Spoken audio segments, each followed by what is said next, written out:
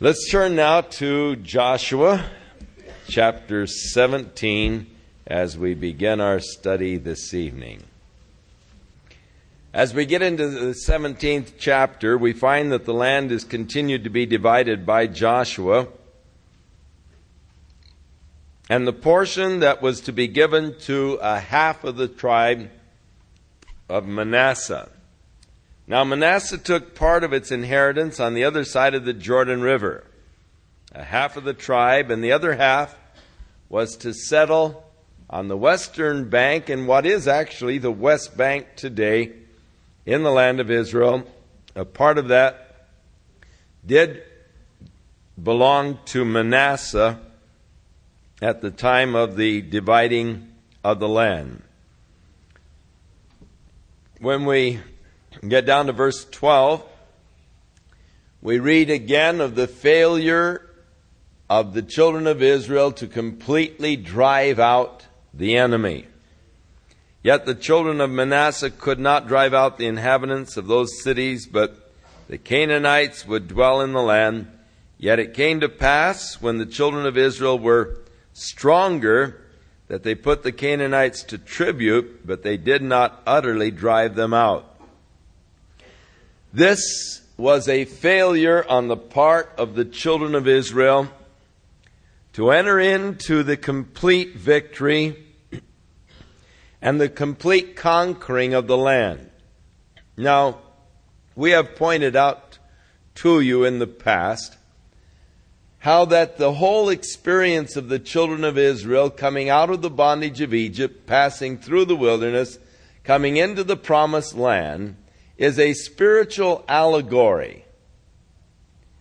And it is representative of we as Christians coming out of Egypt, the bondage in sin. The Red Sea is equivalent to our baptism, coming into a new relationship with God.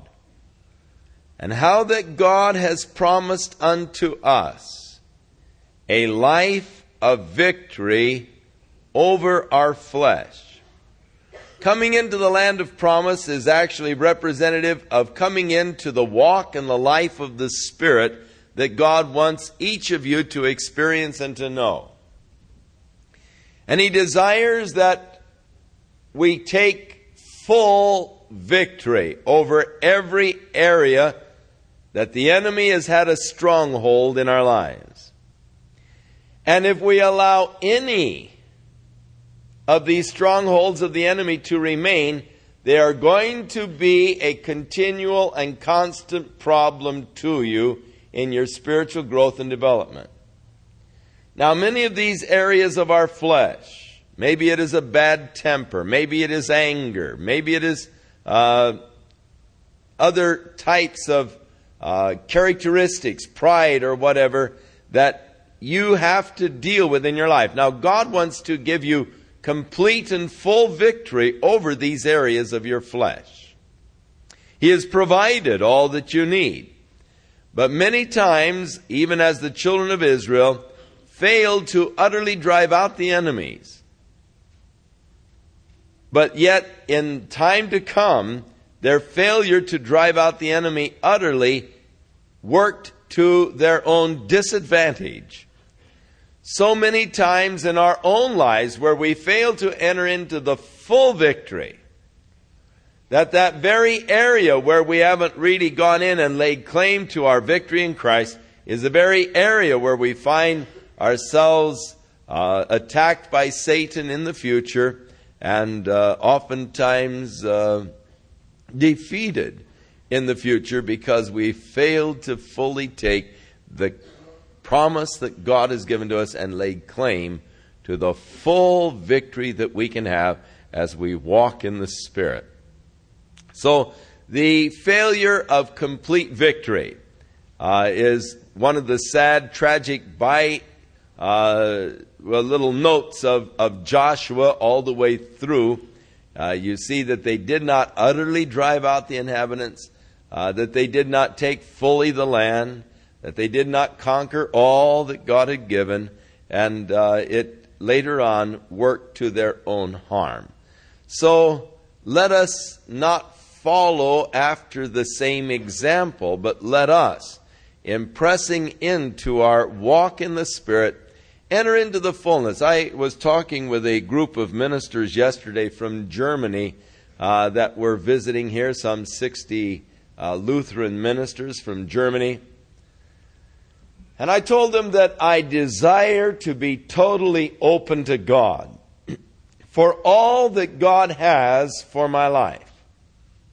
I don't want to close any doors to God by my presuppositions, by my theological background or training.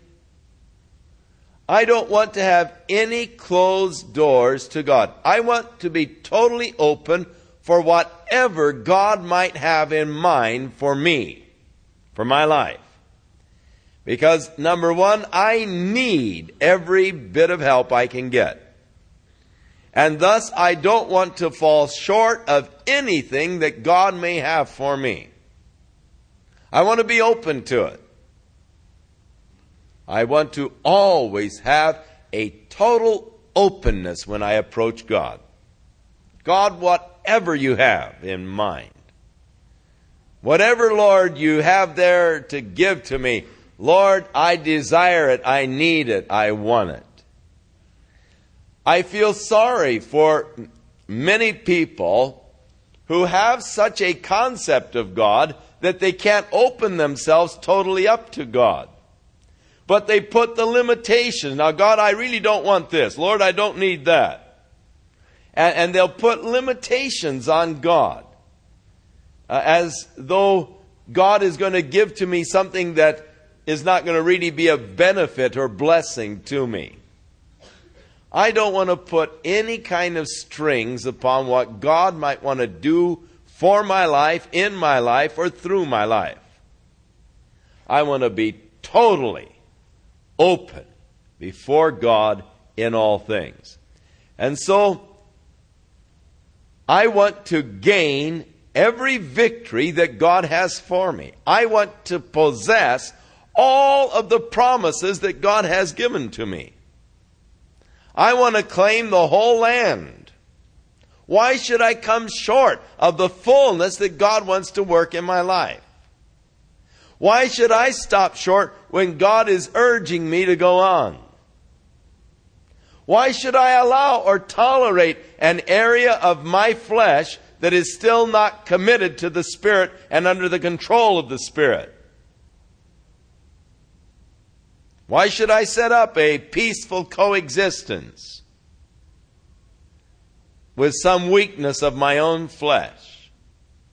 I desire to know the full, complete victory of Jesus Christ in every area of my life.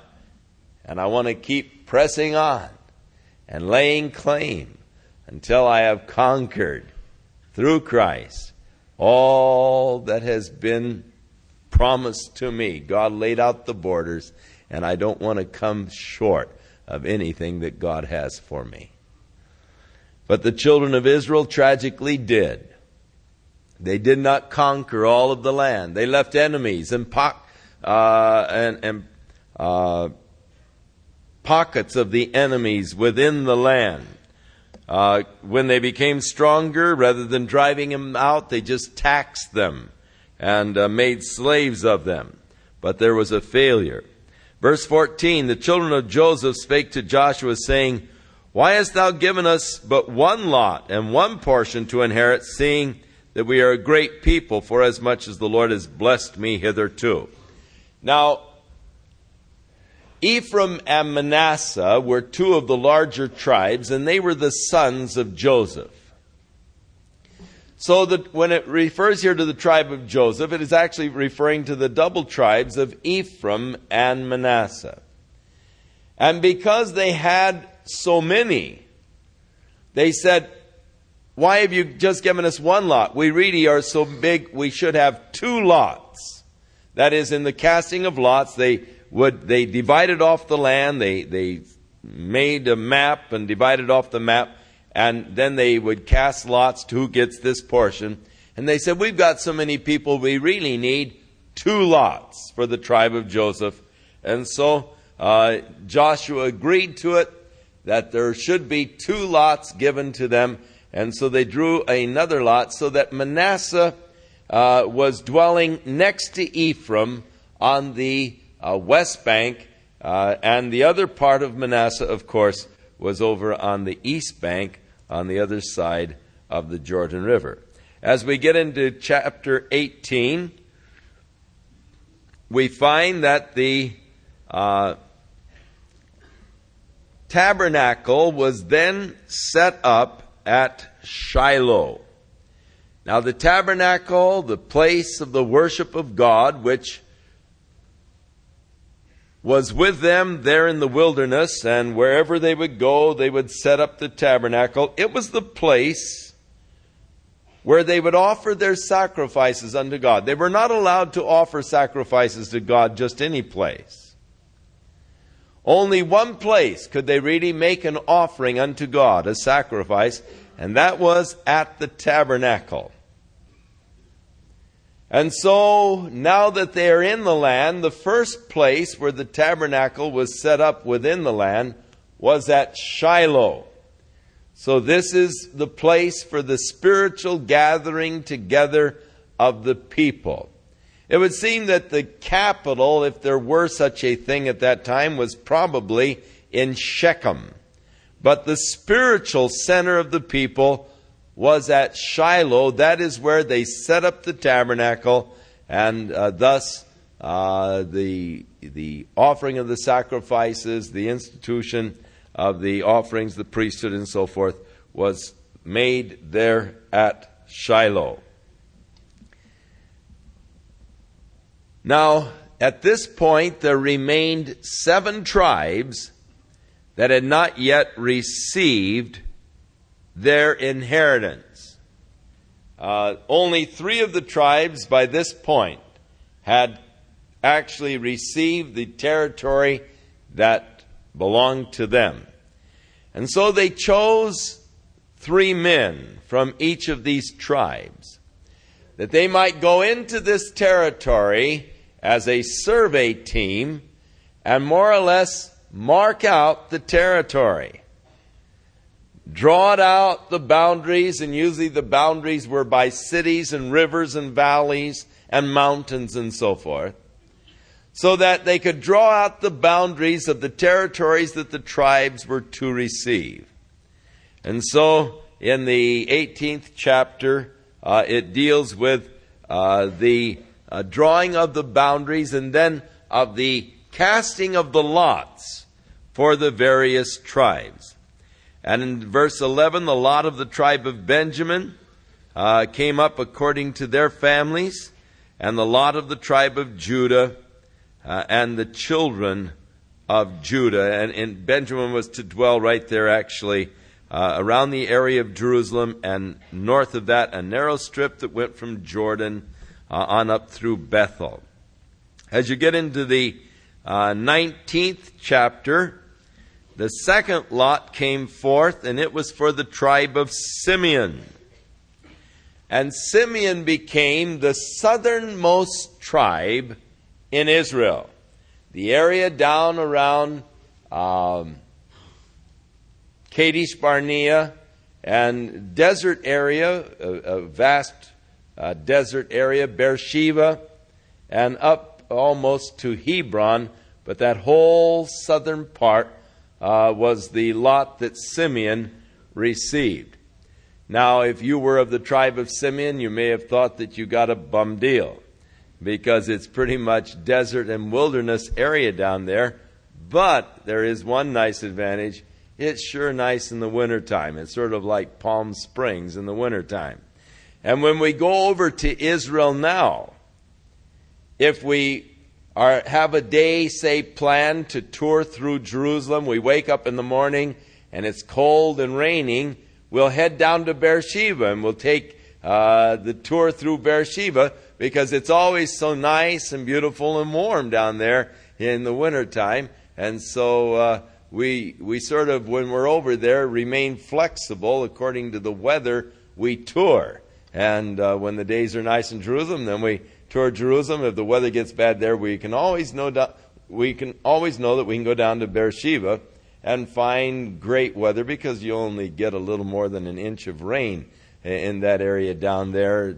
You know, we go to Masada and Beersheba, and it makes a neat day of it. But it is pretty desolate, pretty barren. It was up until, of course, just recently, in the redevelopment of the land, the Jews have channeled now the Jordan River, and up above, or up at the area of the Galilee, and they have brought the Jordan River all the way down to this vast area. And now the thing is like San Joaquin Valley or Imperial Valley. It's really a tremendous farm area down there because of the irrigation now that they have developed through the water from the Sea of Galilee.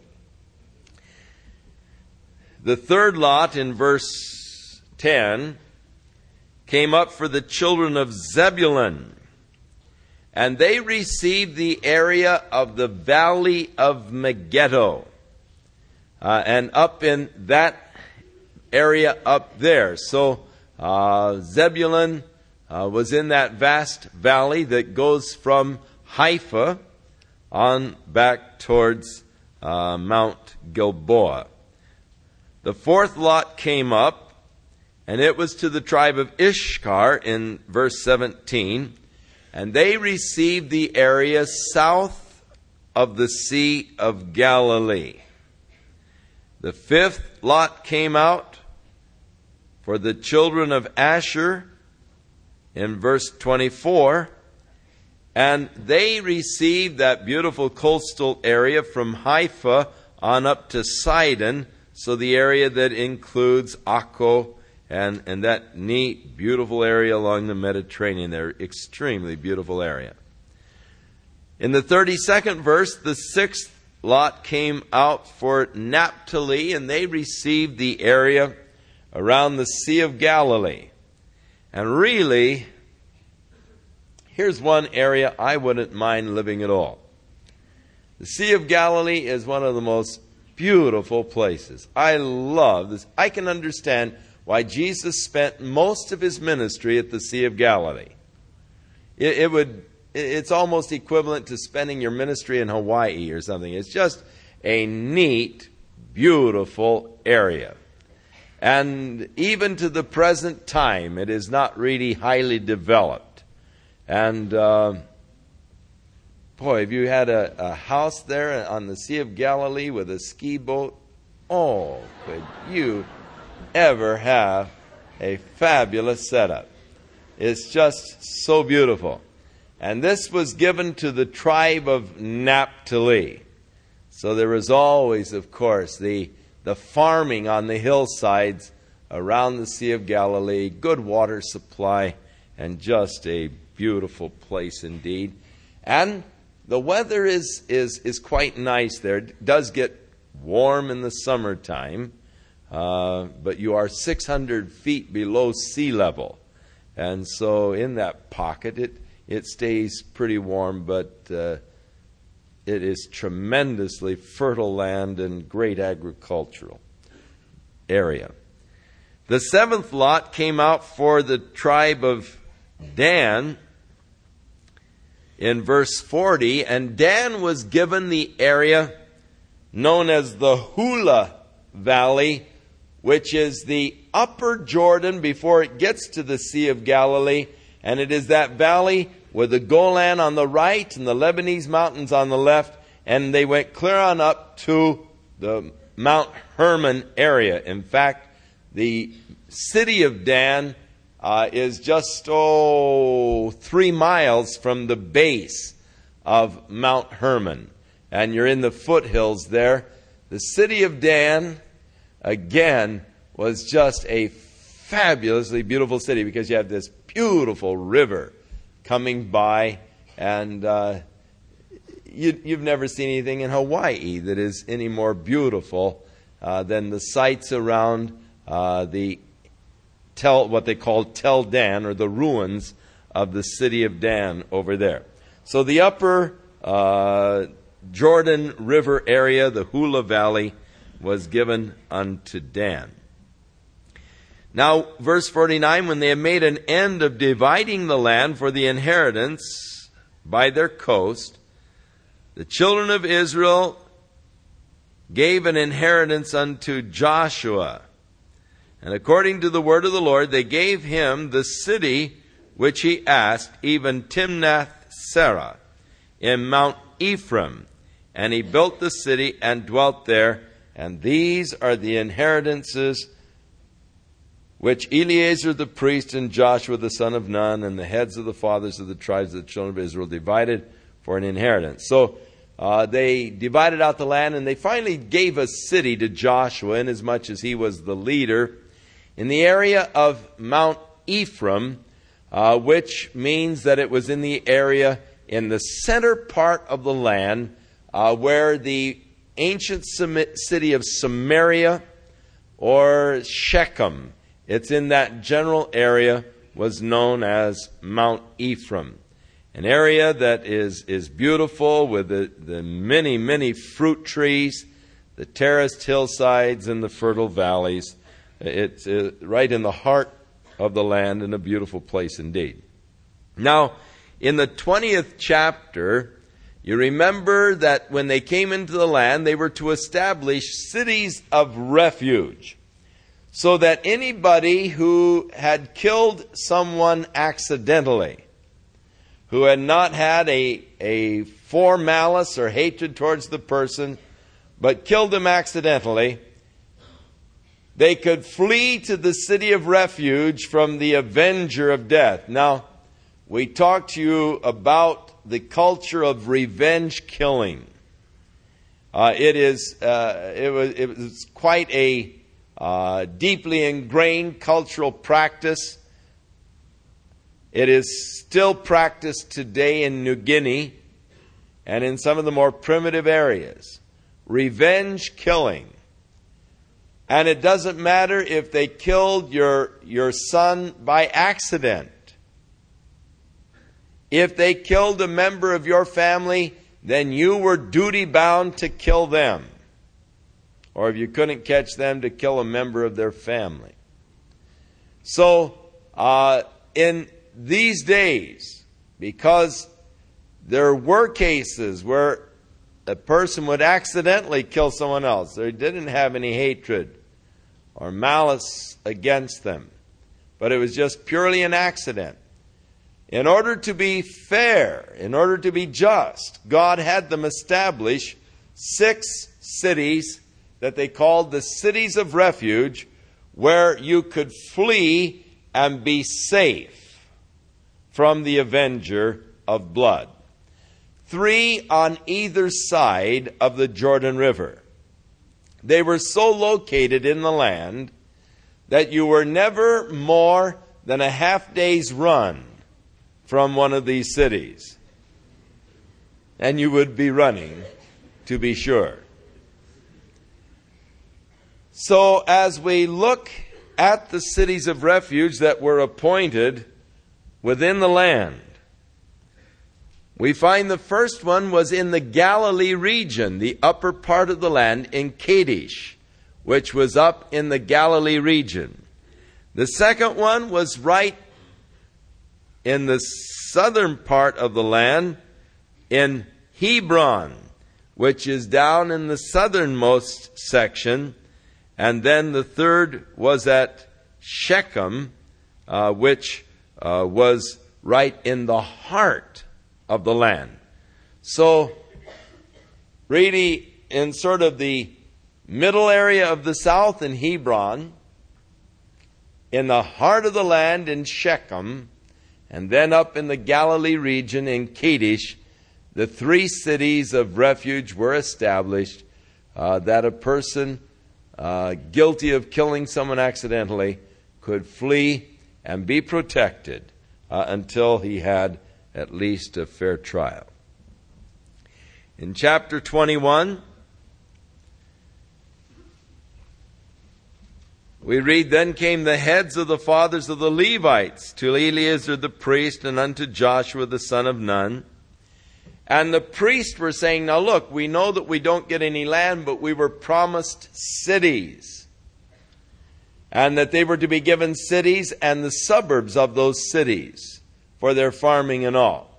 Now, automatically, the cities of refuge were cities that belonged to the Levites.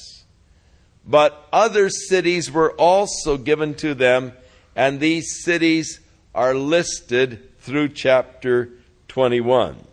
When we get into verse 43, the Lord gave unto Israel all the land which he sware to give unto their fathers, and they possessed it and dwelt therein. Now the Lord gave it all to them. The thing is, they didn't take it all. The Lord has given us a lot more than we have taken. We haven't really possessed all that God has given to us.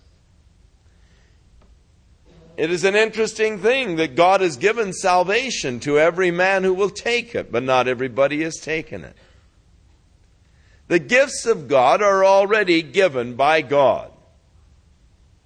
Now it is up to you by faith to claim it, to take it. The gift of salvation, it is there. If you'll claim it, if you'll take it. The gift of the Holy Spirit, it is there. If you'll take it and claim it. So God gave them all of the land that he promised to give to them. Their problem was that they just didn't take it all. And the Lord gave them rest round about according to all that he sware unto their fathers. And there stood not a man of all their enemies before them, for the Lord delivered all their enemies into their hand. And there failed not aught of any good thing which the Lord had spoken unto the house of Israel. It all came to pass. And so here is a little testimony of the faithfulness of God. Not one good word of God failed. He kept his promises to them completely. God honors his word. God will honor his word. God will not fail to keep his promise. And thus, all of those good things which God had promised, he fulfilled. Now in chapter 22, after now the land has all been given and apportioned out, Joshua called the men from Reuben and Gad and half the tribe of Manasseh. Now you remember, these are the people who, when they were on the east bank of the Jordan River, had already established there. It was good grazing country. They said, we're farmers. This is great territory. We'd love to just stay over here and have our inheritance right here where we are. And so Moses said, providing you'll send your fighting forces over with us to conquer the land, when the land is all conquered, then you can come back. You can leave your wives and children, your families here. You send your fighting men over with us to help take the land. Once the land is taken, then you may come back and you can dwell in the land here. And so they promised that they would do just that they would come over, and they kept their promise. Now the land has all been conquered. The tribes have all received their portion. So Joshua called this fighting brigade to him, of the tribe of Reuben and Gad and half the tribe of Manasseh, who wanted the land on the other side of the Jordan River. And he said, you fellows have fulfilled your promise. You've fulfilled your bargain. You've done what you said you would do and what was commanded by Moses. Now you may return back to your families. Take with you all of the spoils of war. For in conquering this land, of course, they conquered all these cities, and they actually had tremendous wealth. The spoils of war, the silver, the gold, the brass, the cattle, the sheep and all. And he says, take them back and share them with the others within the tribes back on the other side of the Jordan. And so you may return now. They were setting them free, having fulfilled their portion of the deal. Now they could go back and establish with their families on the other side of the Jordan River. Now, as they were going back, when they got to the Jordan River and they crossed it, they built a huge altar that you could see for miles. And word came back to the men of Israel, and they gathered the princes in Shechem. And they said, they have built an altar to offer sacrifices and all. And the whole house of Israel was ready to go over and attack them because they thought that they were already lapsing into idolatry. That they would dare to offer sacrifices to God in a place other than the tabernacle, the place that God had established. And so the princes of Israel got together and they came over to the men of Reuben and Gad and Manasseh, and they said, what are you doing? Did you forget already the problems that our fathers have had because of idolatry? What are you doing erecting this big altar to offer sacrifices and all that? Wait a minute, you've got it all wrong. We had no intention of making any sacrifices on this altar at all. We have no intention of making any burnt offerings or sin offerings or anything on this. This is just a reminder that we belong to you.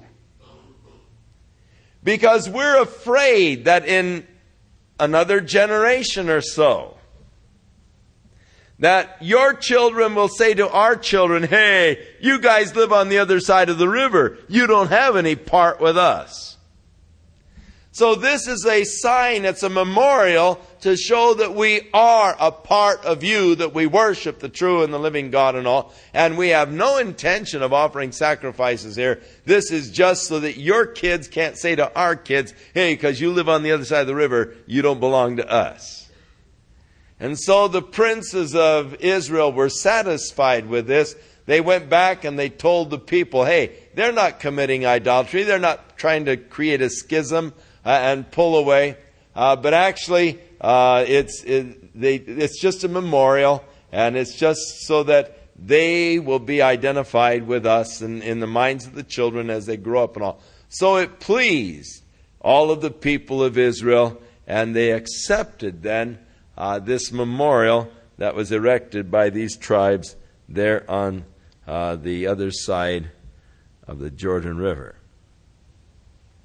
So that basically is the story that you get in the 22nd chapter of Joshua. In chapter 23,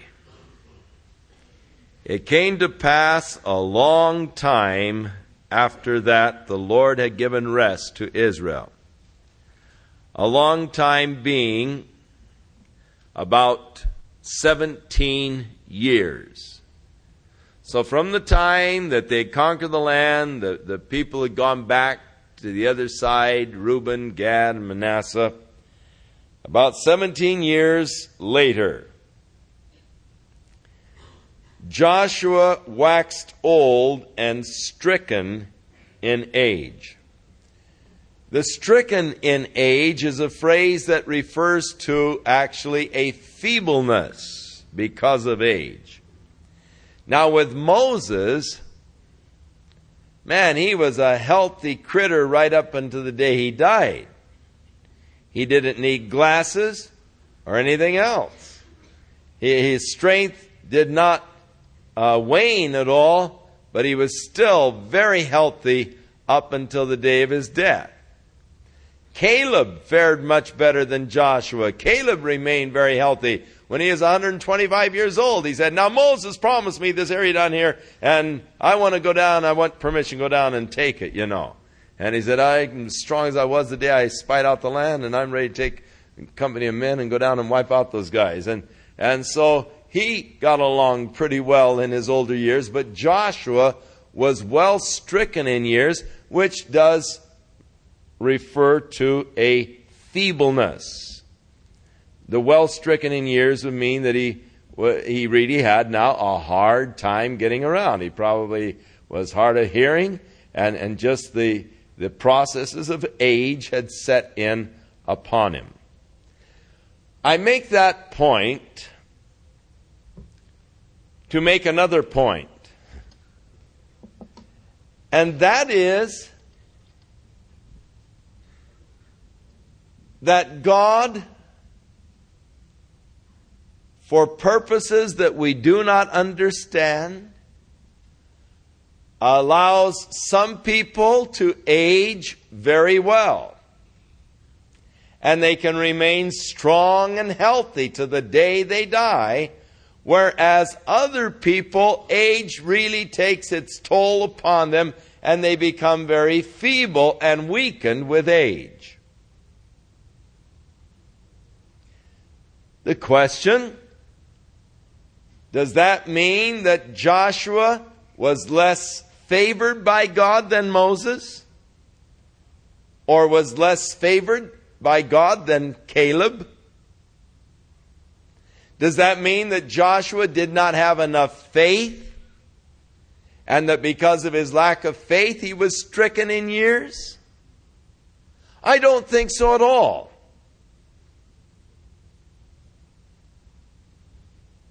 I think that that's just the way it happens.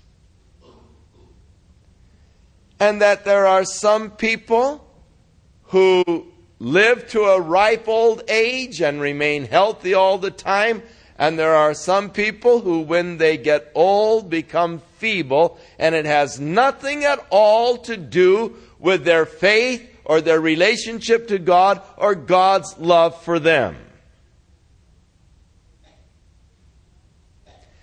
I do not know of any man in the Old Testament who had greater faith and more miracles through his ministry than Elisha, the prophet. And yet we read in the Scripture, now Elisha fell sick of the sickness whereof he died. This mighty man of faith, tremendous spiritual insight, and yet he fell sick of the sickness whereof he died. Does God allow His children to get sick? You bet He does. Does God allow His children to get old? You bet He does. And some of them, when they get old, do they get stricken with years? Yes, they do. How is it that some age well and some don't age well? I don't know.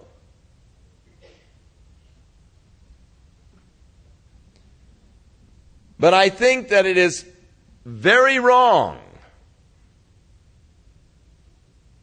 for us to insinuate or to declare that if a person just has enough faith, they don't need to get feeble with old age. And that if some person becomes stricken in years, that we begin to look at them as sort of spiritually second rate.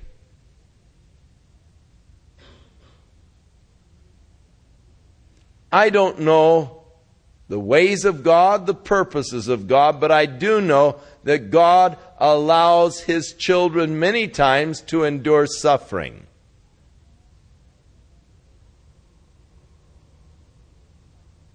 In the New Testament, we read in the book of Acts that Herod stretched forth his hand against the church. And he had James beheaded. And when he saw that it pleased the Jews, this was James, the brother of John. When he saw that it pleased the Jews, he put Peter in prison, intending to bring him forth the next day for a trial and execution. And the church got together and prayed. And about the midnight hour, an angel of the Lord appeared to Peter in the prison and said, "Put your shoes on, Peter." And Peter put his shoes on. He says, "Follow me." And the gates all started opening automatically.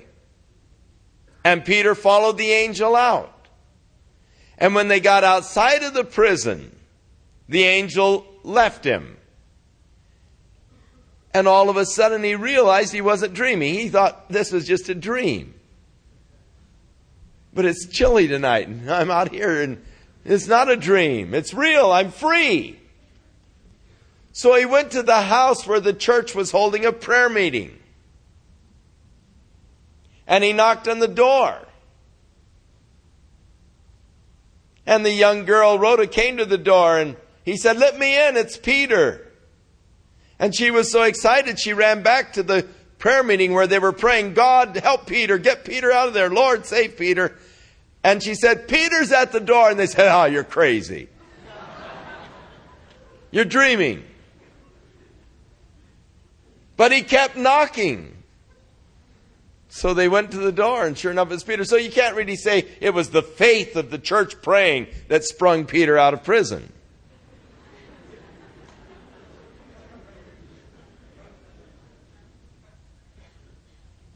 Now,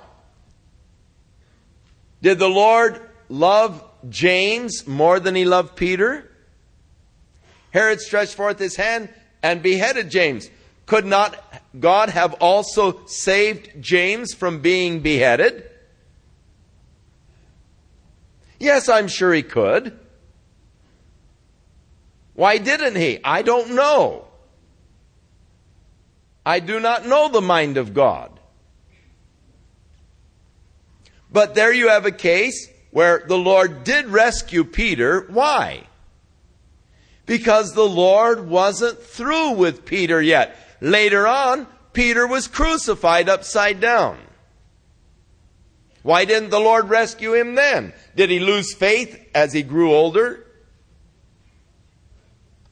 No. It was just God's time for him to go. Now, one day it's going to be God's time for us to go. And we do not know by what means God may choose to take us.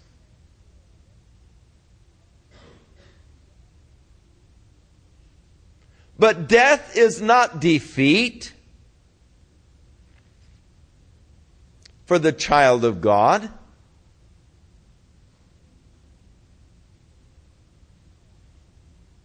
And we look at it entirely the wrong way. God loves us. God has given to us marvelous promises. God will sustain us. God will be with us. God will strengthen us. God will heal us. But there comes a time for each of us when the purposes of God have been accomplished within our lives.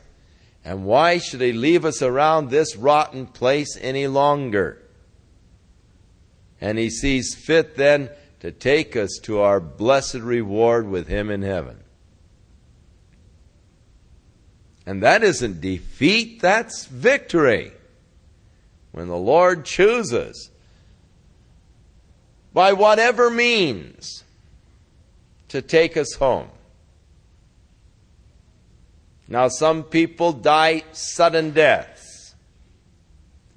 They appear to be in top physical condition, good health,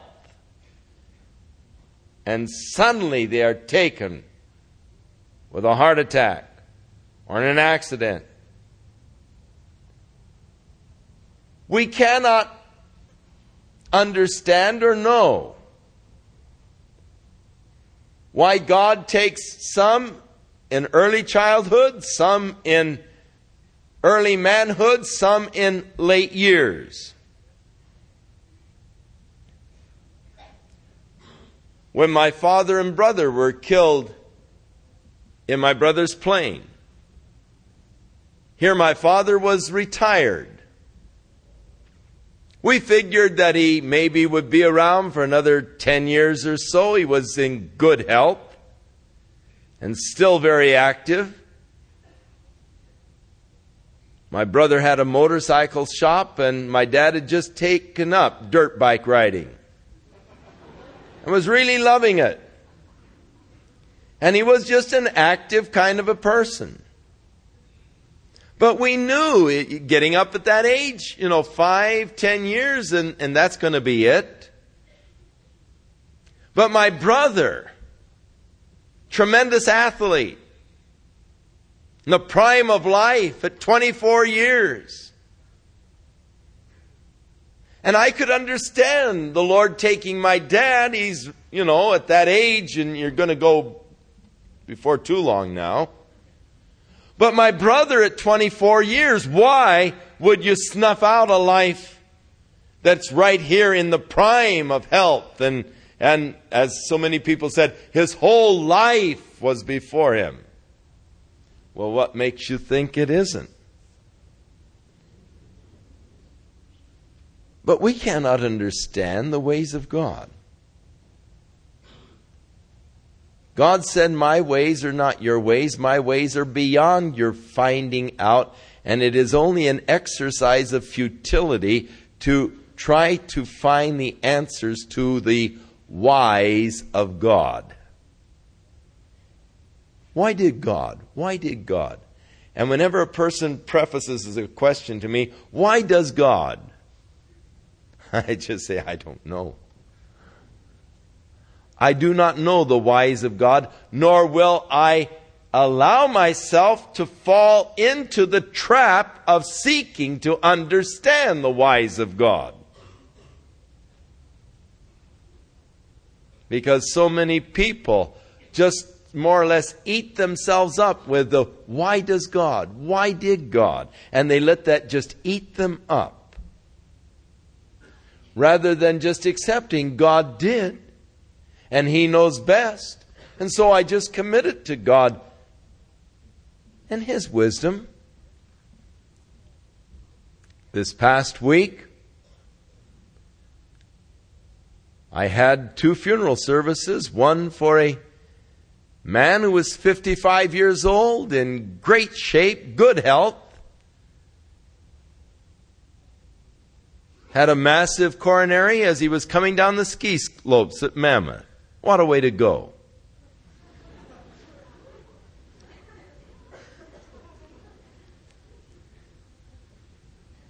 The other one was for a baby who lived for 19 hours.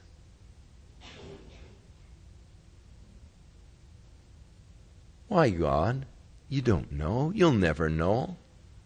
It's foolish to try to understand. So Joshua, though God loved him, he was a servant of God, a faithful servant of God. Yet as he got older, he became feeble and he was well stricken with years. The years weren't good to Joshua, though God loved him and he was a true and faithful servant. So, loving God, serving God, believing in God, trusting God is no guarantee against the fact that you may be plagued with physical problems.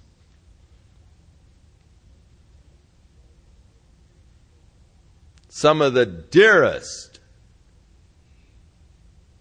sweetest, most faithful Christians I know have had tremendous health problems.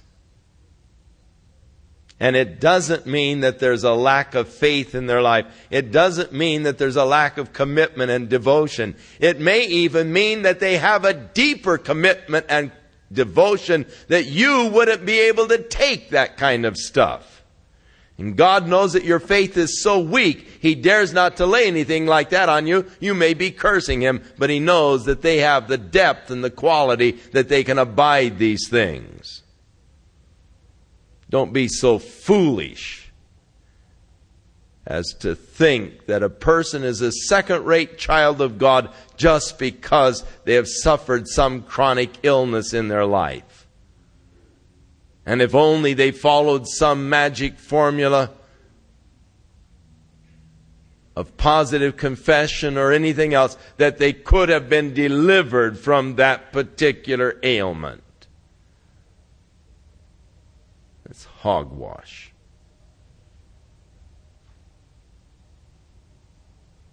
Some of the dearest saints of God endured horrible persecution and tortures and suffering and hardships.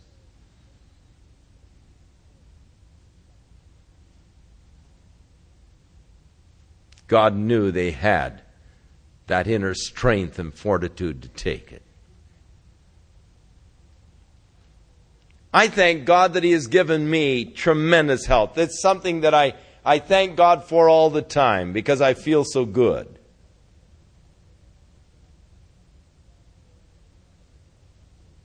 And maybe I am one of those weak spiritual characters. God knows that He dare not let me be sick too long. I'd murmur and complain and groan about it. So He keeps me in good, strong physical condition so He doesn't have to listen to my murmuring and my moaning all the time. I don't know why God keeps me healthy. I thank Him for it. But I pray that I would have enough grace to thank Him even if I weren't so healthy. I pray that I'd have enough spiritual grace to give thanks unto God even if I had a weak, sickly body.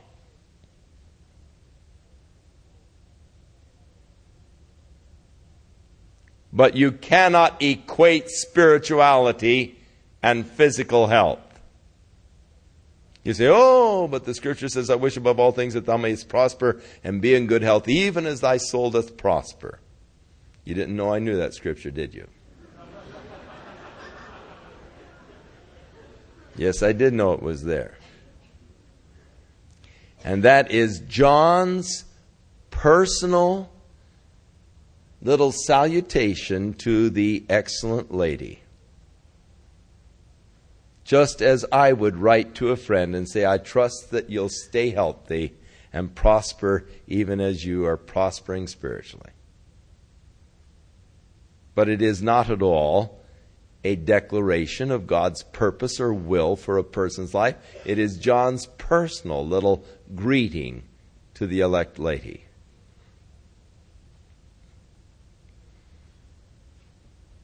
You say, but then should we pray for the sick? You bet, because the Scripture said pray for the sick. Shall we expect them to be healed? You bet, because the prayer of faith will save the sick and the Lord will raise them up.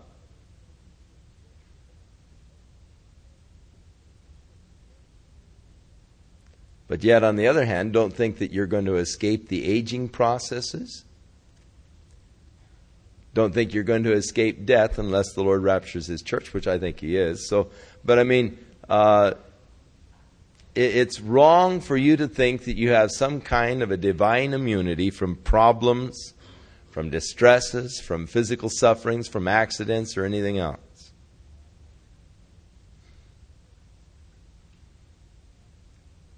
God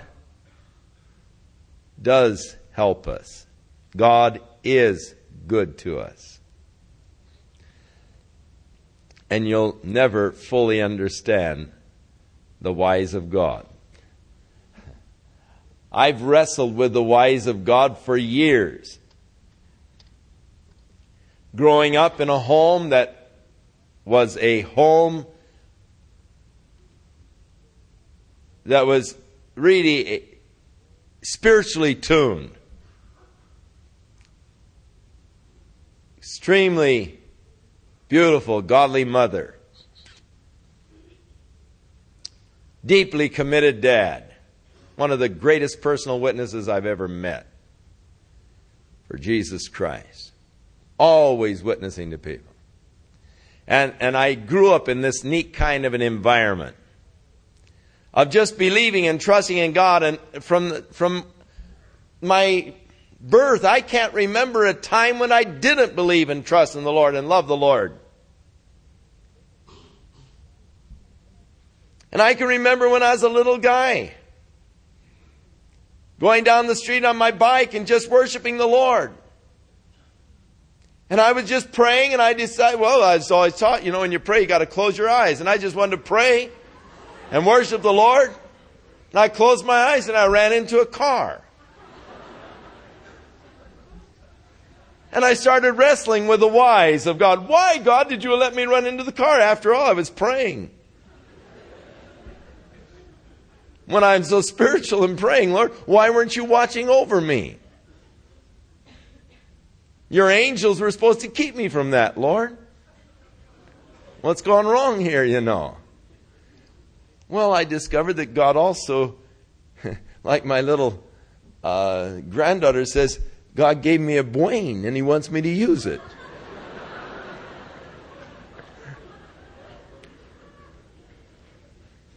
So we're not to become foolish or extreme.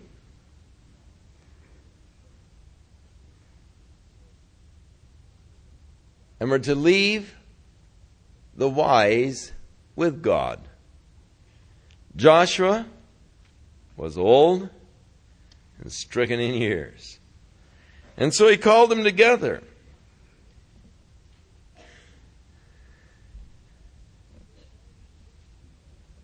The elders and the heads of the people, the judges, their officers. And he said, I am old and stricken with age. Joshua, that's a negative confession. That's terrible. You should never say that. What a horrible confession to make. Hey, no, it's just plain honest. Why can't I be honest? If I don't feel good, why can't I say I don't feel good? Why should I be dishonest and say, oh, I feel great, if I'm feeling miserable? Oh, it doesn't hurt, and it's paining like everything. Joshua was just plain honest. Folks, I'm old, I'm stricken with years. Well, it was probably obvious. He's probably leaning on his cane and could probably hardly see him, just straining.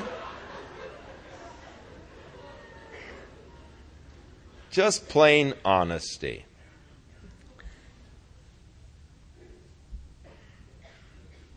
And he reminds them of God's goodness.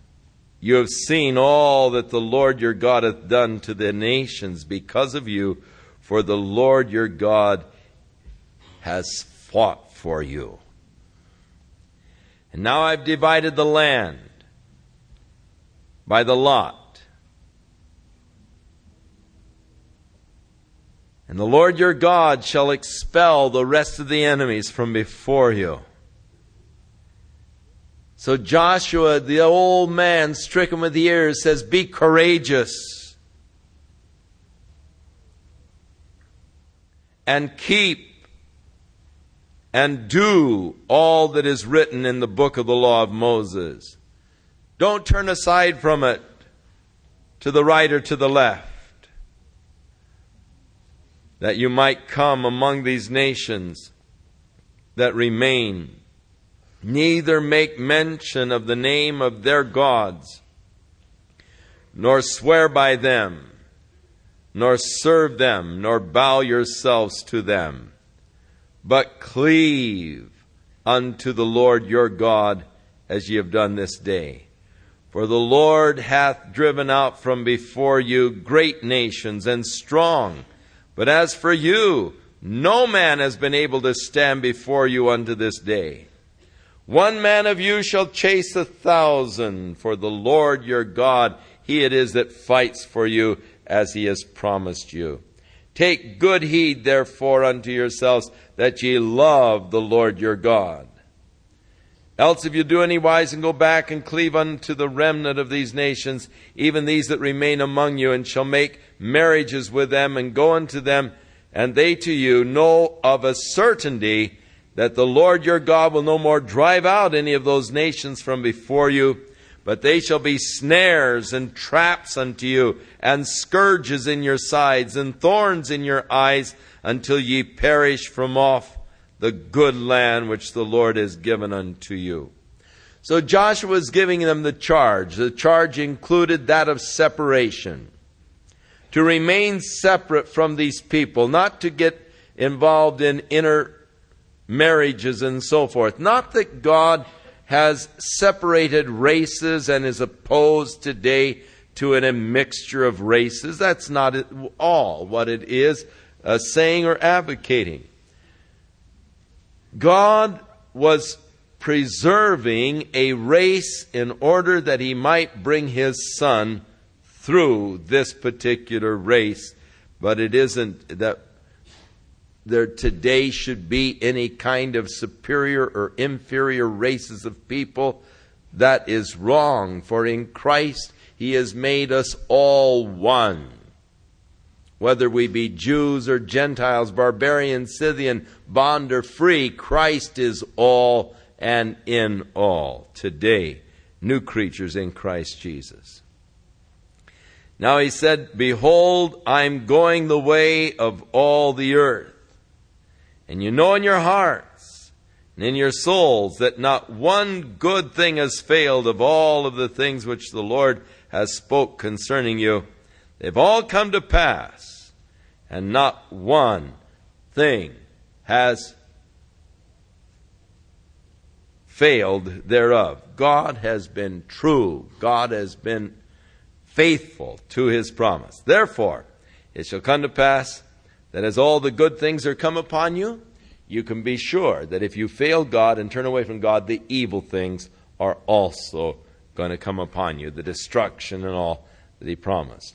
When you've transgressed from the covenant of the Lord your God, which he commanded you, and you've gone and served other gods and bowed yourselves to them, then shall the anger of the Lord be kindled against you, and ye shall perish quickly from the land. So even as God has watched over you for good, he is declaring God will watch over you for evil. So, cleave to the Lord, love the Lord, serve the Lord. Chapter 24, Joshua is continuing this final charge to the children of Israel. Picture now this old man. He was faithful to the Lord.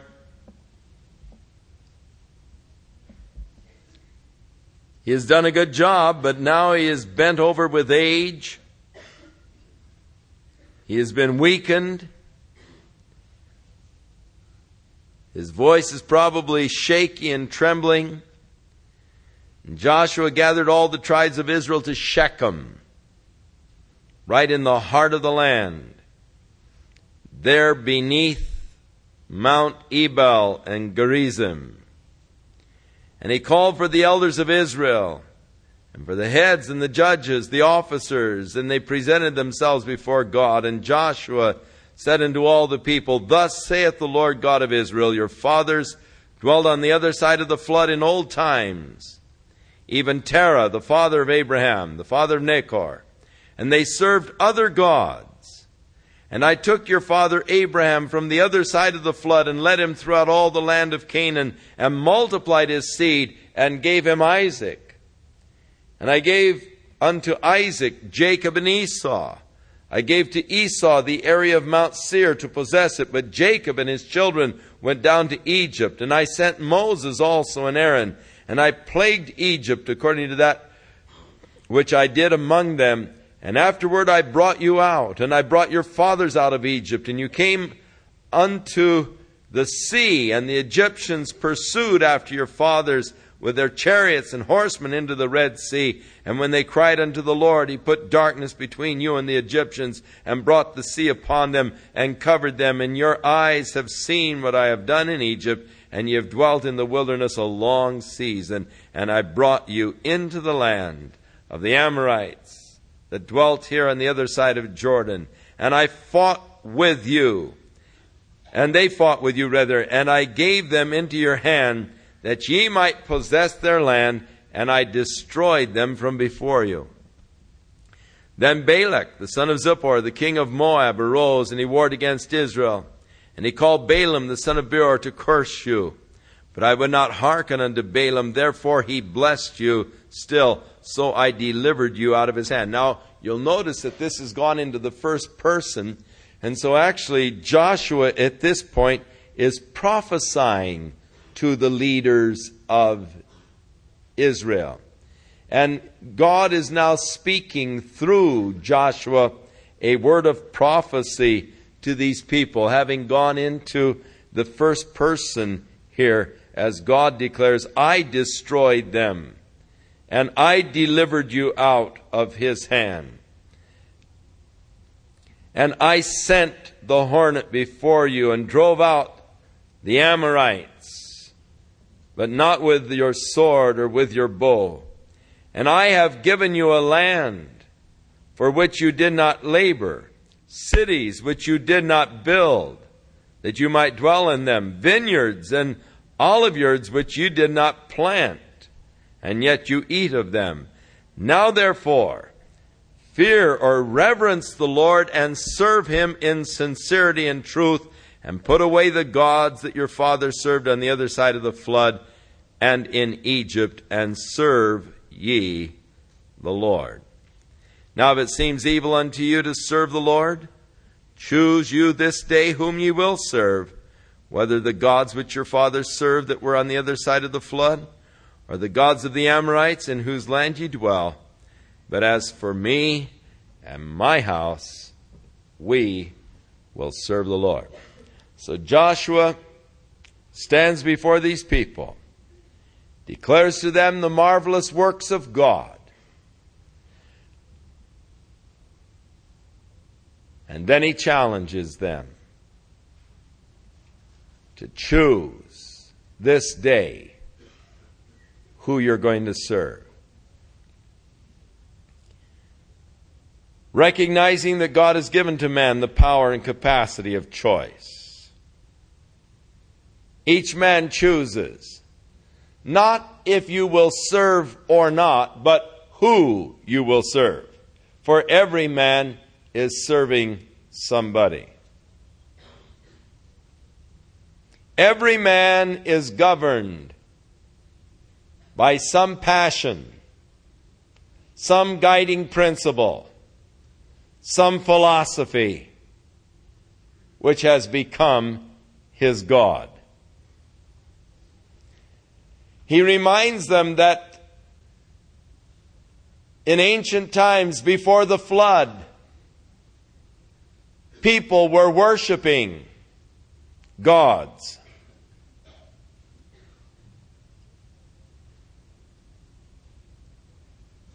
The Amorites, in whose land they were now dwelling, had their own gods. There are many different gods that a man can worship. Many governing principles by which his life can be directed. A man can live after his own flesh. That can become his God.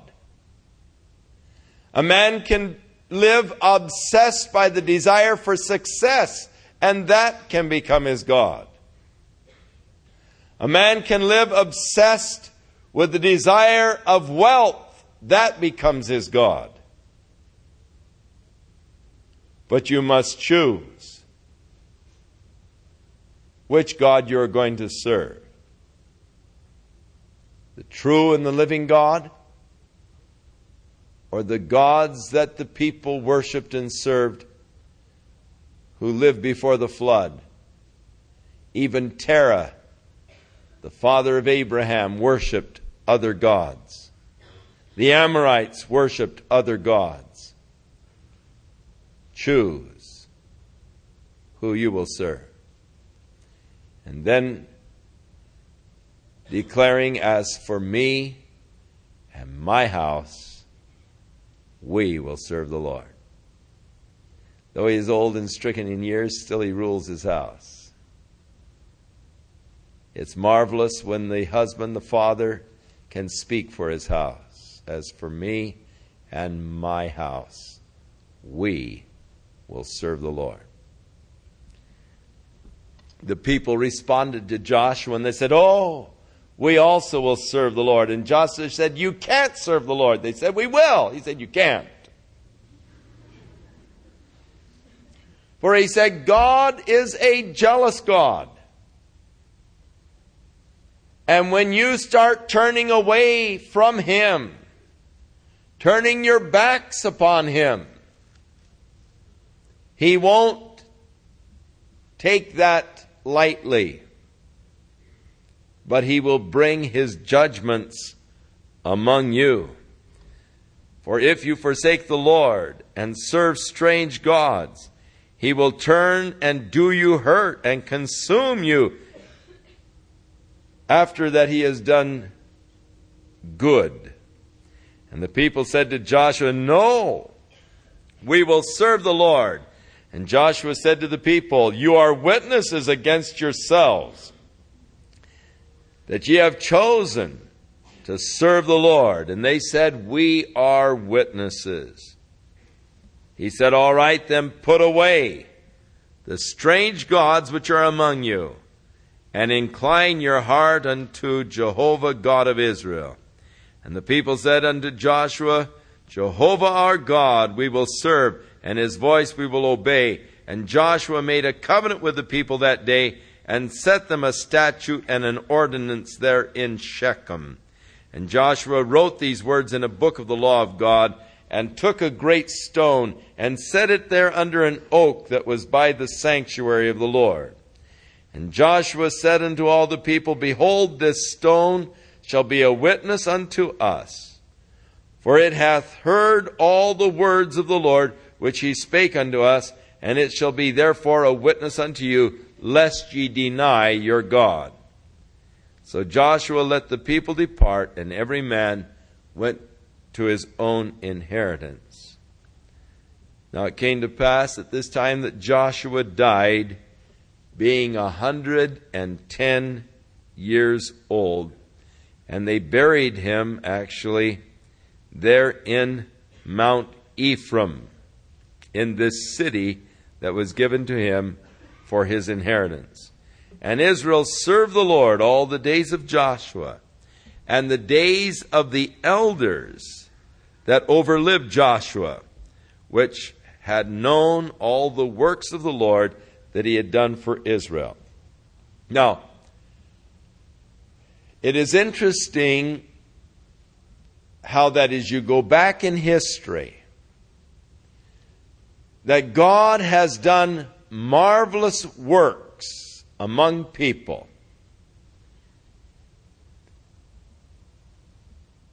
And those that have seen that work of God remain committed and true.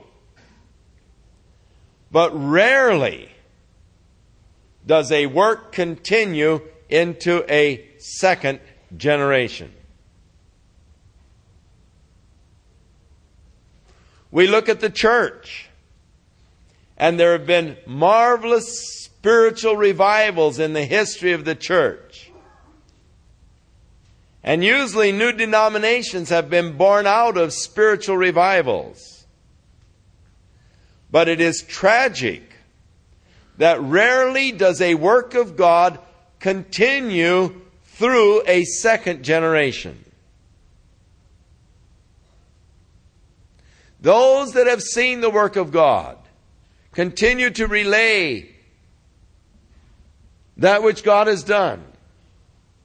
But you get into a new generation, and there come modifications, there comes organization, there comes structures, and the seeking to more or less codify that which God has done. And rarely does the work of God go on into another generation, which makes me glad that I'm living in the last generation. I don't have to worry about this thing going on.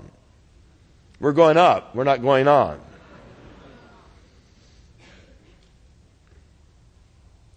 But that would be my chief concern, if I didn't believe that the rapture was so close.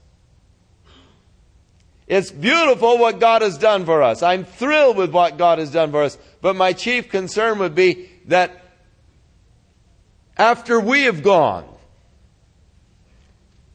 we have been able to see this glorious work of God. That others would come in and they'd analyze it, they'd get the thing all structured, they'd be able to tell you, all of the reasons why it was such a success, and they'd get the whole thing organized, developed, and the whole thing down the tube like everything else is done in the past, as far as denominations and all. Thank God that we won't have to see that day. But it's been true through the history. Those that have been privileged to see that work of God usually remain true. It's the next generation. Somehow, there is a failure to adequately communicate to the next generation the marvelous things of God.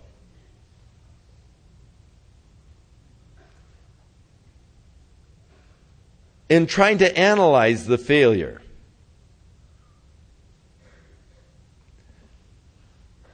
I think that perhaps when God blesses us, the blessings are usually multifaceted. It's a blessing in almost every area. Spiritual blessings, material blessings, physical blessings.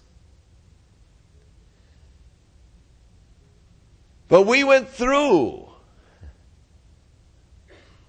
a lot of struggles, a lot of testing of faith, a lot of deprivations, a lot of hardships.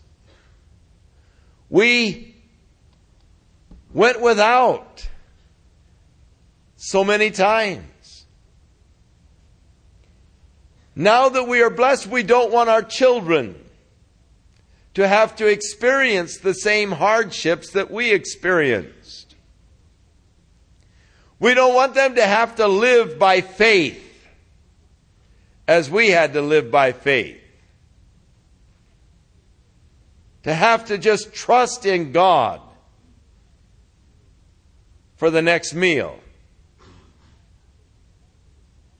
And thus we seek to keep our children from a lot of the same hardships that we endured.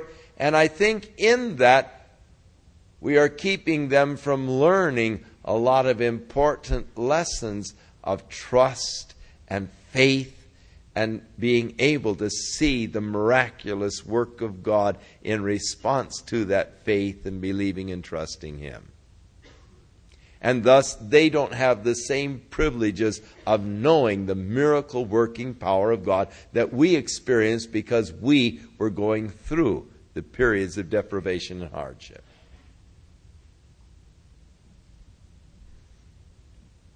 And thus, God doesn't become as real to them as He was to us, because they haven't had to trust Him for that meal, to believe Him for a set of tires.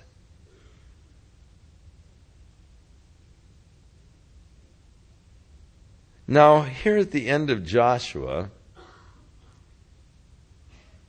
there's a very interesting notation. And why this would come here at the end of Joshua, I am sure I don't know. Chuck Missler could probably give you some suggestions. And the bones of Joseph, which the children of Israel brought out of Egypt, they buried in Shechem, in a parcel of ground which Jacob had bought from Hamor, the father of Shechem, for 100 pieces of silver, and it became the inheritance of the children of Joseph.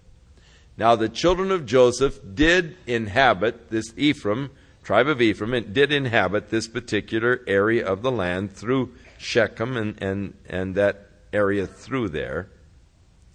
So they were the sons of Joseph. But why at this point in the text it would refer to the burial of Joseph's bones, I don't know. We did read where when the children of Israel made their exodus out of Egypt that they brought the bones of Joseph with them.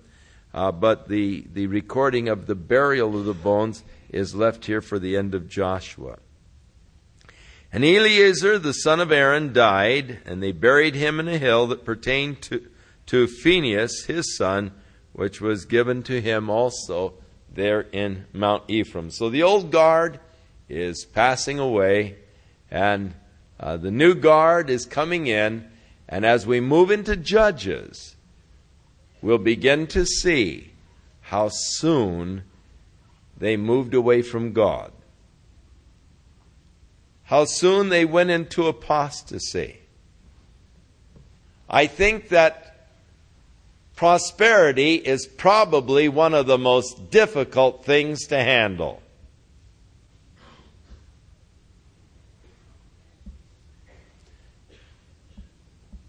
My father used to have a little motto on his desk.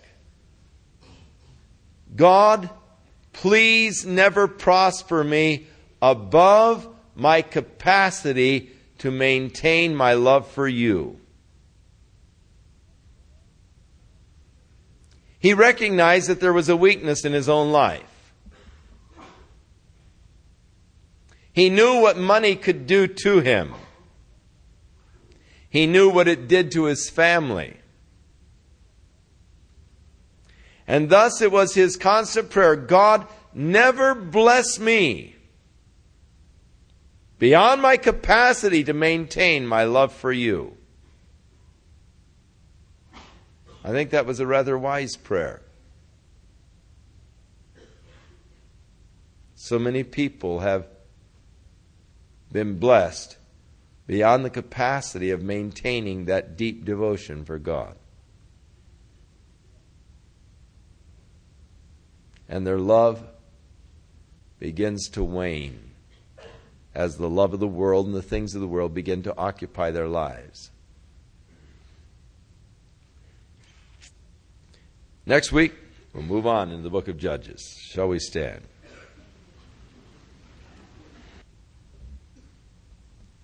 There is one charge that we skipped over in chapter 22 that Joshua gave to the tribes of Reuben, Gad, and Manasseh as they were returning back, and is found in verse 5. And he said, love the Lord your God, walk in his ways, keep his commandments, cleave unto him, and serve him with all your heart and soul. I think that's a tremendous exhortation. Love the Lord your God. Walk in his ways. Keep his commandments. Stick to him. Cleave unto him. And serve him with all your heart and with all your soul. And thus may you be blessed of God this week as you walk with him, as you serve him, as you cleave unto him.